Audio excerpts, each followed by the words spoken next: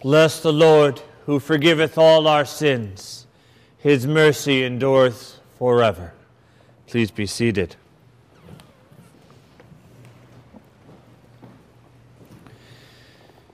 Today is no ordinary day. It is a day where our culture finds itself rather uncomfortable. We live in a culture that is uncomfortable confronting the subject of sin and its consequence, death. We all experience sin, and none can escape death. And yet, we so often live our lives as if there is no sin, and somehow death will not touch us. This morning at 8 a.m. we gathered in the chapel, and 11 of us were present, including my 2 girls. When Sarah returned home, she told me how many people pointed out that she had this weird mark upon her forehead. And someone defended her. A young boy spoke up and said, "Oh no, leave her alone. That's her culture."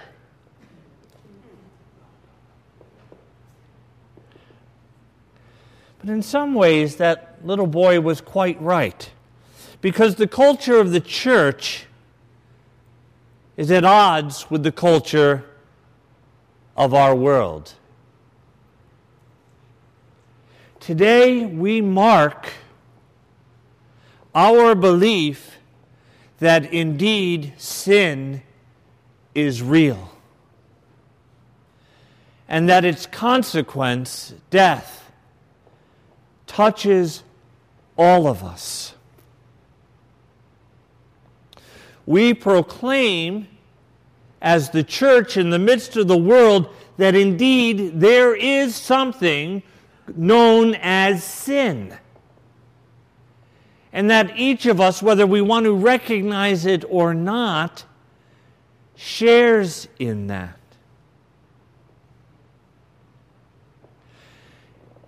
Years ago, listening to Bill Cosby,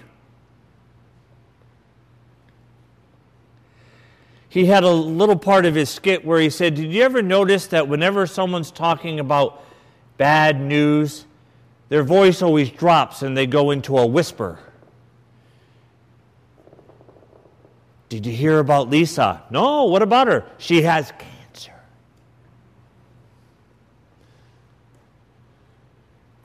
Did you hear about Cindy? No, what about her? She's getting a divorce."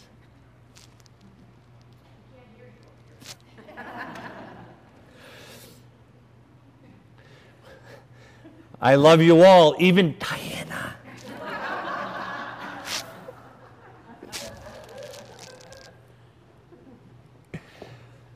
And yet today, the church proclaims boldly, without whispering, that indeed we believe there is sin and there is a consequence to sin, and that is death. Because God is life, and we have cut ourselves off from God.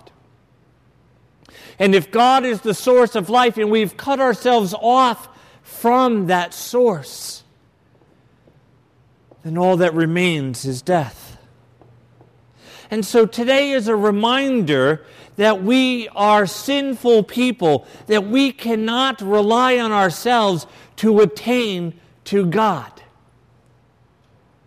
We are in need of a Savior. And apart from our salvation in Jesus Christ, sin and death rules this world. No matter who you are, no matter how wealthy you are, no matter how powerful you are, no matter how intelligent you are, no matter what your status in society, no matter how good looking you are, sin is your master, and death reigns over you.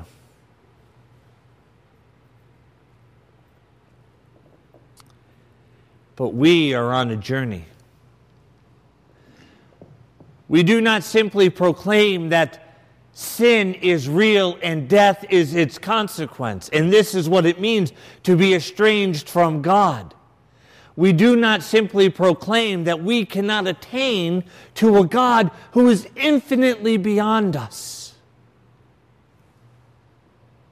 We also proclaim simultaneously that we have hope, that we have salvation, that the God to whom we cannot attain is coming for each and every one of us, so that sin need no longer be our master, so that death no longer need be the final word over us. Usually when the deacon comes for a blessing, I say something right before proclaiming the gospel. I say something along these lines. Go forth and proclaim the good news of life and salvation with the blessing of God Almighty, the Father, the Son, and then depending on the deacon, whether they like Holy Spirit or Holy Ghost, I mix it up a little bit. But today, when Deacon Rhonda came with the gospel book, I said, go and proclaim the good news of life and salvation in the midst of death with the blessing of God Almighty. This is what Jesus does. This is why the deacon is the icon of Christ as servant who descends from the higher realms among the people, enters into the midst of sin and death, and there proclaims the good news. The culture doesn't know what to do with that either. Because we're saying that there is a disease that inflicts every human being, sin and death. And because of sin and death, we are estranged eternally from God. But then simultaneously, we are proclaiming that there is hope, that God has come for us to take away our sin and to free us from death. Lent is a journey. Today, as we gathered in the chapel and then went out into the neighborhood to impose ashes upon people, I handed them a piece of paper which said, "Journey with us from death to new life in Jesus Christ." What does that proclaim to the world? There is death in the world, and there is Jesus Christ in the world. There is sin, and there is forgiveness. And if you find yourself in sin and death, it is possible to find redemption, to find forgiveness and life. And so this paper says to the persons whom we place the ashes, "Dear friend, ashes are a reminder that apart from salvation in Jesus Christ, sin and death are the final word over us in this world. If you have received these ashes, then you already know that you need Jesus. For you have received upon your forehead the mark of sin and death. However, Jesus Christ is the one who is able to set you free from sin and death. If you would like to be born again into an eternity-changing relationship with Jesus and be forever delivered from sin and death, or if you have already given your life to Jesus Christ by faith and baptism but are in need of a supportive church family, then come to us. For there you will find no strangers, only friends you have yet to meet. My friends, we have begun a journey from one master to another. From a master who seeks to dominate us forever to a master who looks to set us free. One where sin reigns, one where forgiveness reigns. One where people are marked by death, to the other where people receive upon their forehead the mark of life.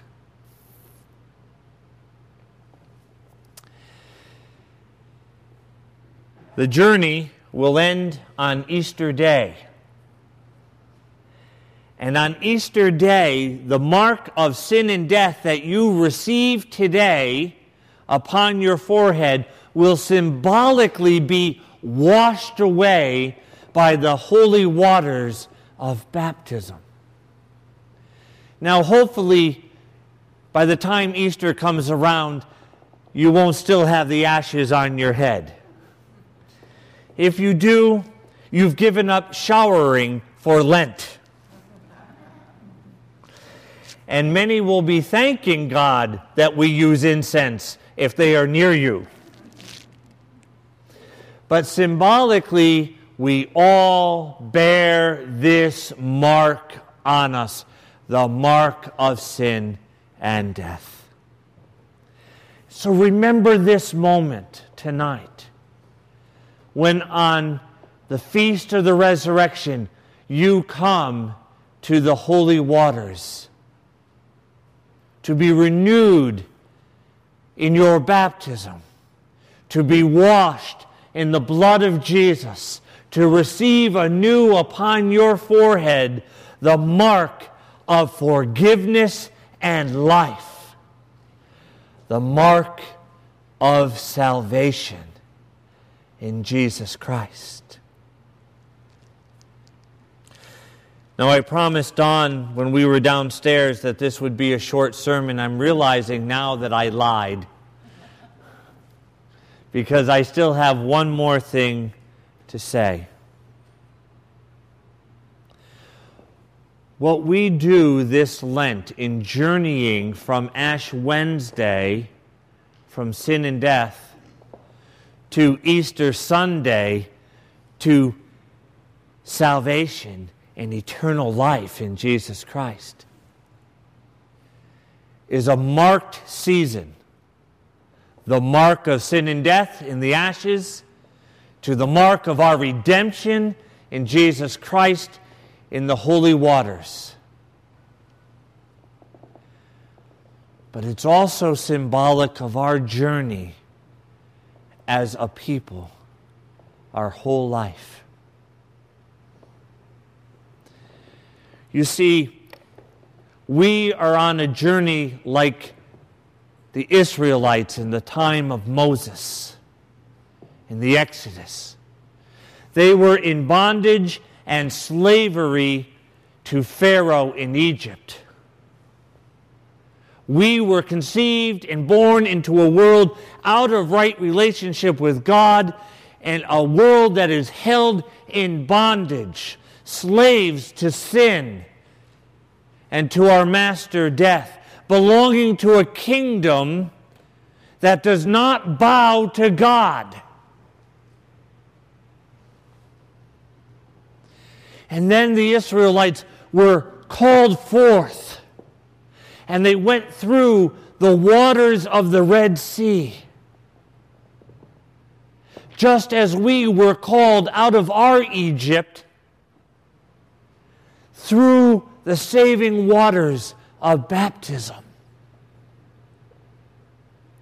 But on the other side, they didn't go from Egypt to the Promised Land. They went from the kingdom of Pharaoh through the waters of the Red Sea into the wilderness. So we who have been delivered from the kingdom of darkness, the kingdom of sin and death, have been delivered through the waters of holy baptism, are now, as the church, amidst the wilderness. We are on a journey, walking through the wilderness, proclaiming the great deeds of Almighty God, making our way towards the promised land, which is heaven for us. Now, who was it that led the Israelites out of Egypt? Name starts with an M. Moses. And who led them through the Red Sea? Moses. And who was with them in the wilderness? Moses. Who was it that struck the rock and where the waters of Meribah flowed out? And St. Paul tells us that this was a type of the blood of Christ. Moses. Who was it that asked God to rain down manna from heaven? Moses. And who was it that led them through the Jordan River into the promised land? Joshua. Who said that? Well done. And Joshua is the Hebrew name for what name in Greek? Jesus. And so Jesus himself will lead us into that promised land. And so we follow him now all the days of our life. Tomorrow, when Sarah goes to school, she will not wear upon her forehead the mark of sin and death. But may her friends, may our friends and family see something in us and see in us that we bear upon ourselves the mark of Christ in the midst of this world. And so our journey continues.